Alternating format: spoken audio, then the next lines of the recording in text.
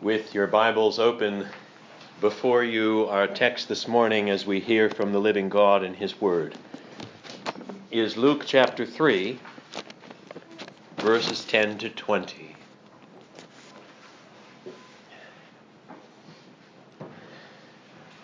"What then shall we do?" they asked John the Baptist. In year AD 29, in the region around the Jordan where John had come from last week, verse 3, proclaiming a baptism of repentance, Luke says, for the forgiveness of sins. The voice of one crying in the wilderness, "Prepare the way of the Lord. The Lord is coming to His people." Only one response could be appropriate. Repent, the voice declares. And then John clarifies what he means in verse 8. Bear fruits in keeping with repentance. Even now, verse 9, the axe is laid to the root of the trees.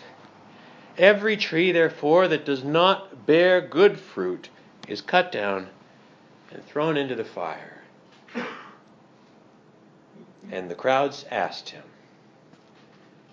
"What then shall we do?" Which is exactly the right question, because it shows that they got it. That they got that John wasn't calling them to participate in an efficacious religious rite. He was calling them to respond with action. The baptism itself wasn't what would save them from the axe. The washing pictures what happens in the heart, right? Isn't that the point? The issue is the heart. The issue is always the heart. That's what Jesus says. We looked at this at the end of last week's sermon, but I didn't make the point explicitly, so let me do it now. In Luke chapter 6, verse 43 and following, the words of Jesus, "For no good tree bears bad fruit, nor again does a bad tree bear good fruit, for each tree is known by its own fruit." And then watch how Jesus explains this. The good person, out of the good treasure of his heart, produces good. And the evil person, out of his evil treasure, produces evil, for out of the abundance of the heart, the mouth speaks. So, dear friends, don't miss this crucial point. The same point we made for a month in Galatians, the same point the Bible makes everywhere and always, the same point I'll be making in my sermons if you come back and visit 20 years from now, if I'm still doing this. Because the issue is the heart, brothers and sisters. How we need the Lord to soften our hearts. Do we not? How we need the Spirit to write the law there. Which is exactly what was promised. Do you realize that? The people of Israel were supposed to be waiting for this. Waiting for the vindication of the holiness of my great name, says the Lord. In Ezekiel chapter 36, verse 23. Ezekiel 36, verse 23, "And the nations will know that I am the Lord, declares the Lord God, when through you I vindicate my holiness before their eyes." And exactly how does that happen? If you know Ezekiel 36. How does the Lord reveal who He is to the nations? Through His people. Answer? He changes their hearts. Verse 25 of Ezekiel 36. "I will sprinkle clean water on you, and you shall be clean. From all your uncleannesses and from all your idols I will cleanse you. And here's verse 26. Ezekiel 36, verse 26. And I will give you a new heart and a new spirit I will put within you. And I will remove the heart of stone from your flesh and give you a heart of flesh, and I will put my spirit within you and cause you to walk in my statutes and be careful to obey my rules. That's what the Lord will do in the day when he vindicates the holiness of his great name. He will save his people. He will give them new hearts by his Spirit. Prepare the way of the Lord, John says. John's was a baptism of repentance because his washing was to picture what was happening in the heart. Whether Jew or Gentile, didn't matter. John was preaching to Israel. But hence John's command in verse 8 of Luke 3 applies to all. Bear fruits in keeping with repentance, John says. And hence the question of the crowds, what then shall we do? And hence John's answer. Verse 11. Whoever has 2 tunics is to share with him who has none. And whoever has food is to do likewise.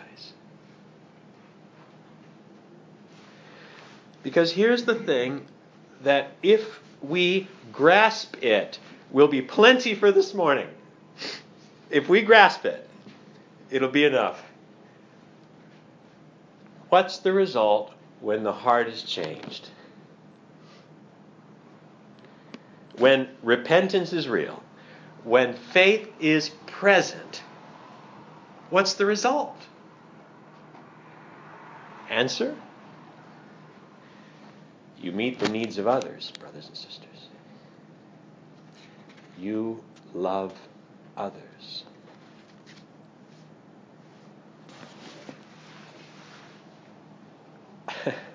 John doesn't call the crowds to something patterned after his own ascetic lifestyle. John doesn't call for a commitment to a series of ritual religious acts.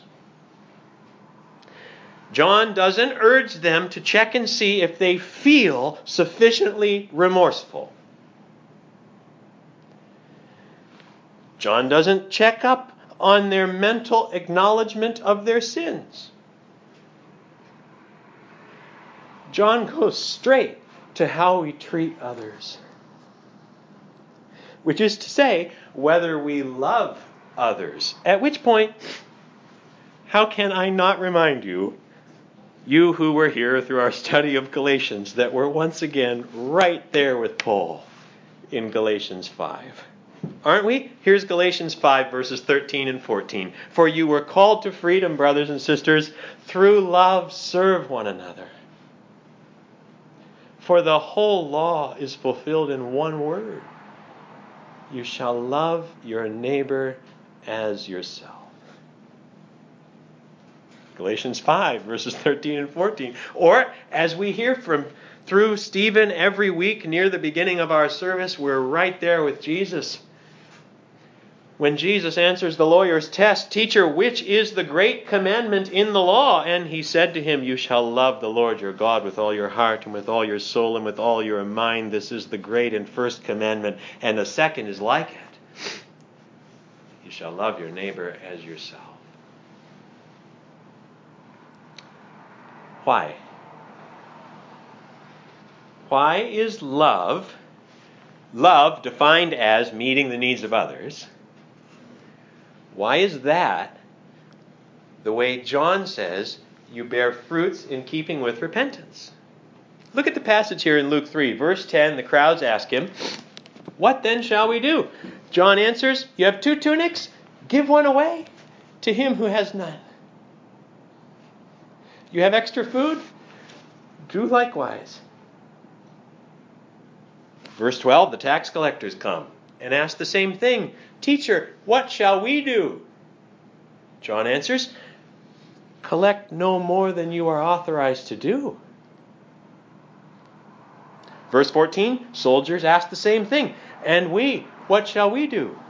John answers, don't extort money from anyone by threats or by false accusation, and be content with your wages. And while there are nuances to each of those three exchanges, and Luke's specifically chosen, it wasn't just tax collectors and soldiers there that day, but Luke's specifically chosen to highlight the response of two groups generally despised by the Jewish population.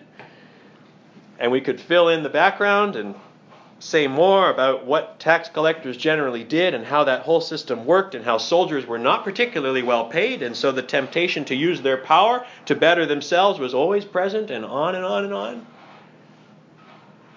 The point is this, that whatever your vocation and whatever your walk of life, how you handle money and possessions and power vis-a-vis other people says it all when it comes to the nature of your repentance. Because that's the window right to your heart.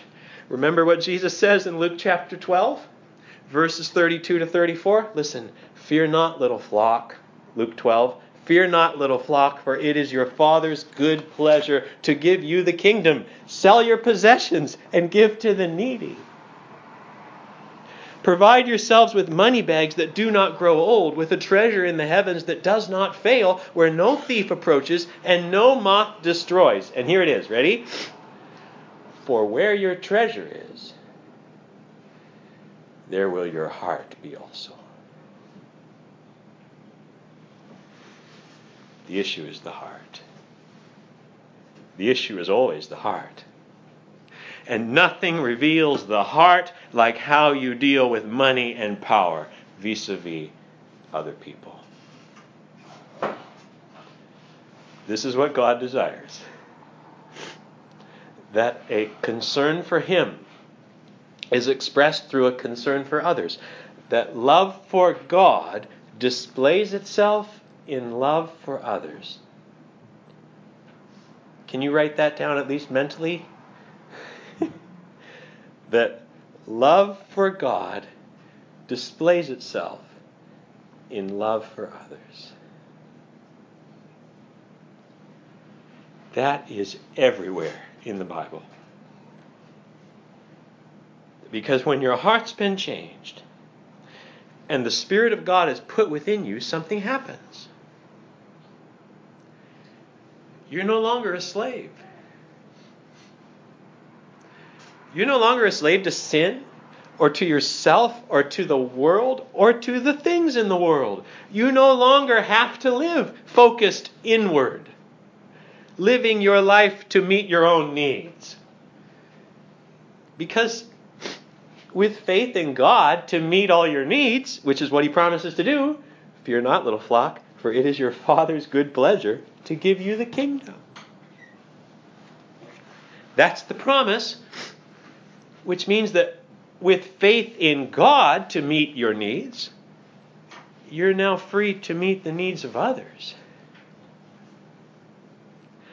It's the freedom to love others that the gospel produces in our lives. Which is why, hear me, which is why this has always been what the Lord expects of His people.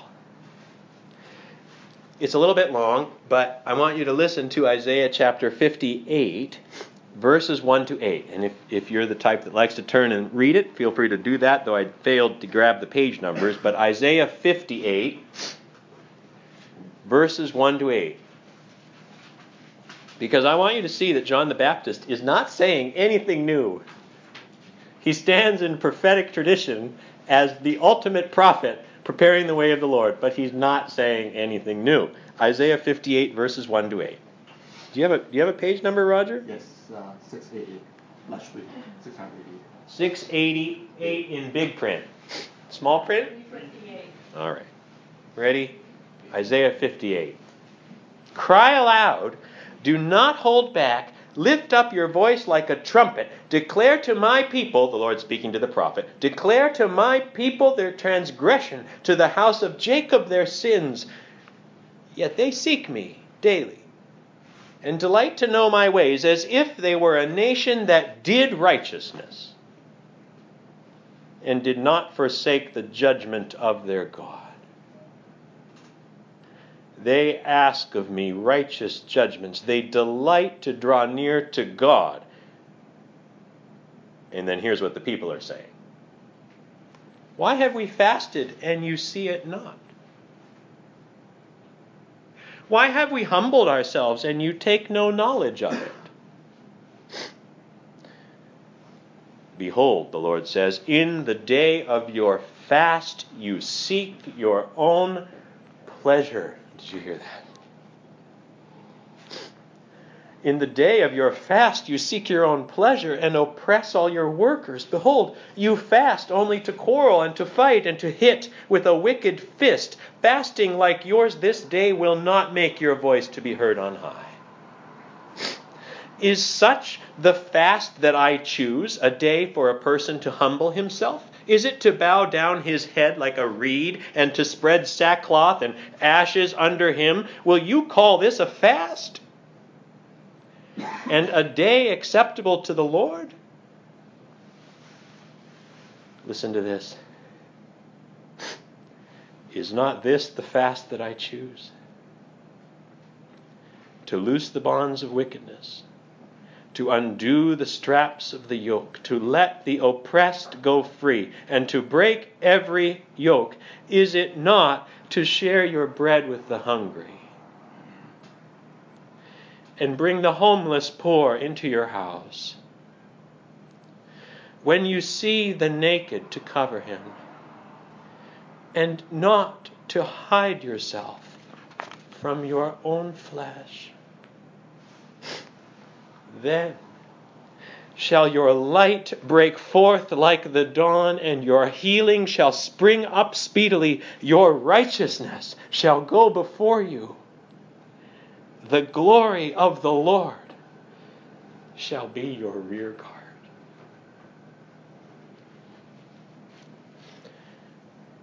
Brothers and sisters, love for God displays itself in love for others.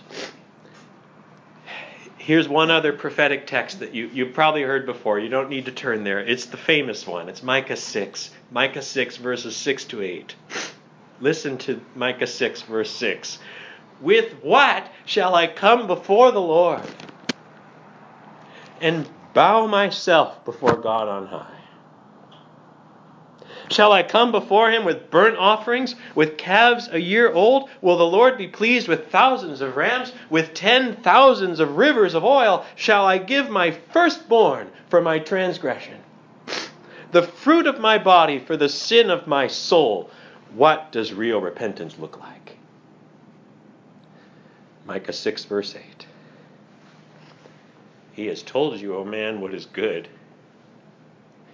What does the Lord require of you but to do justice and to love kindness and to walk humbly with your God?" Bear fruits in keeping with repentance.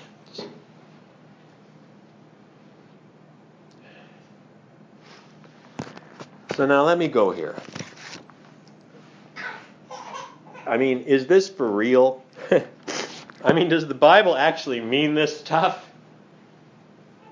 Are you really saying that the way I know if I'm following Jesus, and the way I know if my repentance is real, and the way I know if I have faith, is to look at what I do with my possessions, with my money, with my power and influence over people in whatever way that may be manifest, as I live day by day in my vocation, whatever that is, or in my neighborhood, or in whatever place the Lord has me? Yes, brothers and sisters. Because when the Lord comes in judgment, What do you think he's looking for? If not for that. I mean, we've read this before, but John's going here in verse 17. So listen again here to Matthew chapter 25, verse 31 and following. We've read it before. When the Son of Man comes in his glory and all the angels with him, this is Jesus speaking, then he will sit on his glorious throne, and before him will be gathered all the nations, and he will separate people from one another, as a shepherd separates the sheep from the goats. And he'll place the sheep on his right and the goats on his left. And the king will say to those on his right, "Come, you who are blessed by my Father, inherit the kingdom prepared for you from the foundation of the world. Because I was hungry and you gave me food. I was thirsty and you gave me drink. I was a stranger and you welcomed me in. I was naked and you clothed me, and I was sick and you visited me, and I was in prison and you came to me." And the righteous will answer him, saying, "Lord, when did we see you hungry and feed you, or thirsty and give you drink, and see you a stranger and welcome you, or naked and clothe you? And when did we see you sick or in prison and visit you?" And the king will answer them. This is the answer you want to hear, brothers and sisters. On that day, truly I say to you, as you did it to one of the least of these my brothers, you did it to me. Love for God displays itself in love for others.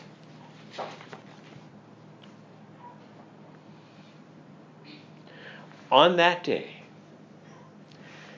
it's repentance that turns from sin to do the will of God that matters. Our hearts freed to love God and so love others as a result. And it's for anyone, even tax collectors and soldiers, not the moral epitome of Jewish society, are brought back into communion with God by being expected to do the will of God. And so it is for us all. Look now as we move towards the close here to verse 15 of our text. John's been faithful to his calling. John will be faithful to his calling to the point of imprisonment, Luke goes at the end of this passage. But verse 15, the crowds are a bit confused, as the people were in expectation, and all were questioning in their hearts concerning John whether he might be the Christ, the Messiah. John answered them all.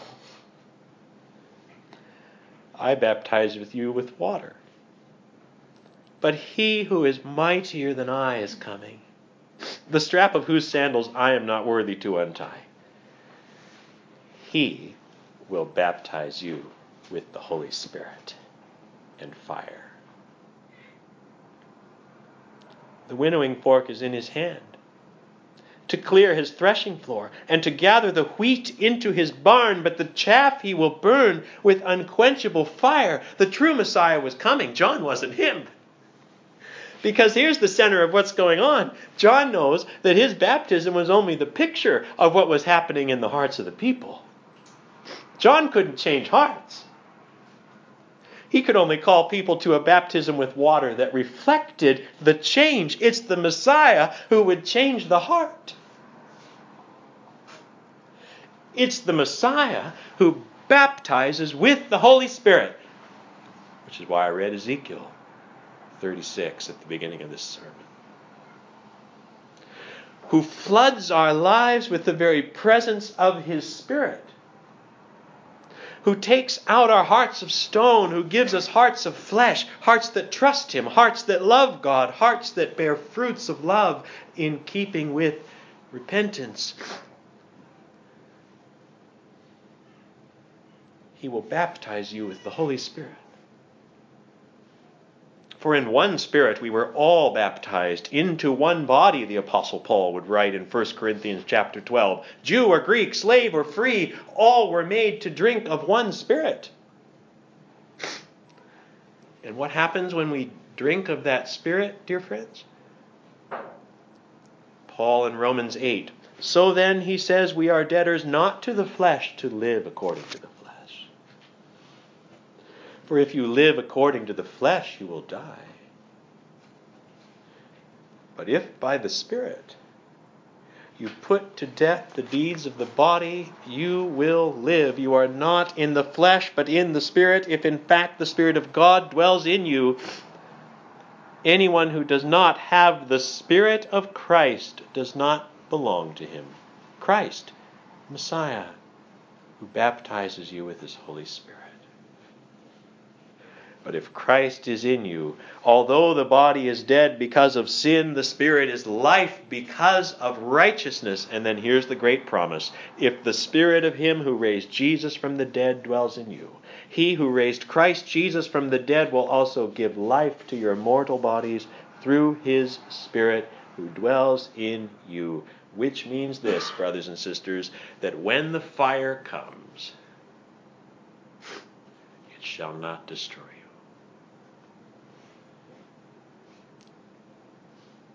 He will baptize you with the Holy Spirit and with fire. I came to cast fire on the earth, Jesus says in Luke 12, verse 49. Jesus says that. Luke 12:49, I came to cast fire on the earth, and would that it were already kindled. Do you think that I have come to give peace on earth? No, I tell you, but rather division. Just as it was in the days of Noah, so it will be in the days of the Son of Man, Jesus later says in Luke 17.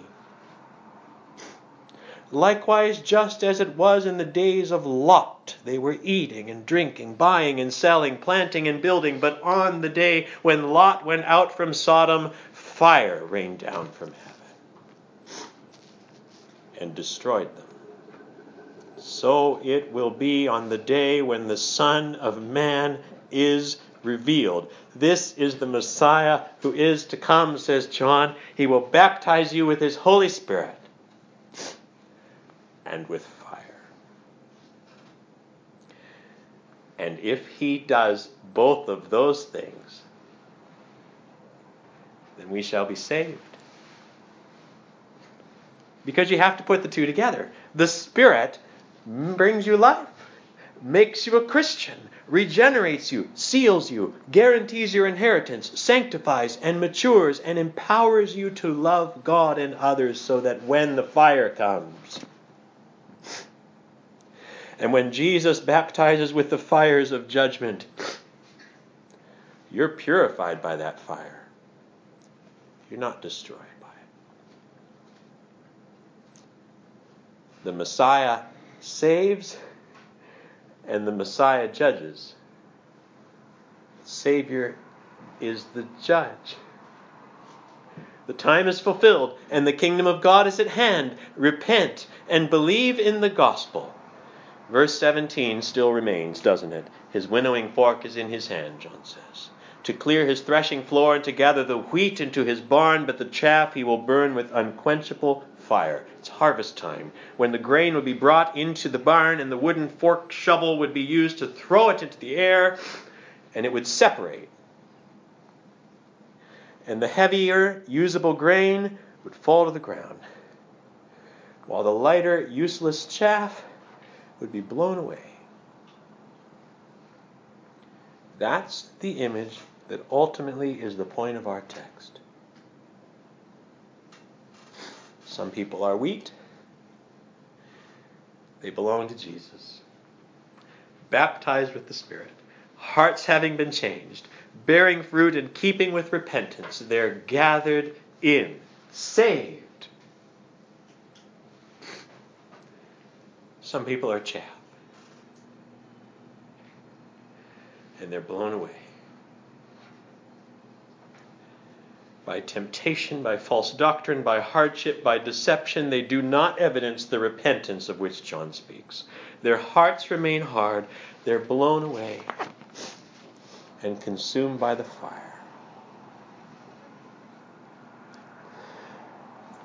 Listen, dear friends, if you're chaff and not wheat, and you're hearing me this morning, and you're grasping what John the Baptist is saying about Jesus, then you need to repent. Jesus says the Father judges no one, but has given all judgment to the Son. Turn to the Son. Ask for the Holy Spirit. Bear fruits in keeping with repentance. So with many other exhortations, John preached good news to the people. Luke concludes in verse 18. Good news it is.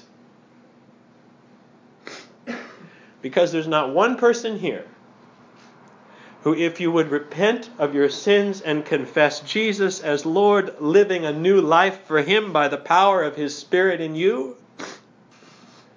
that He would reject you. Not one.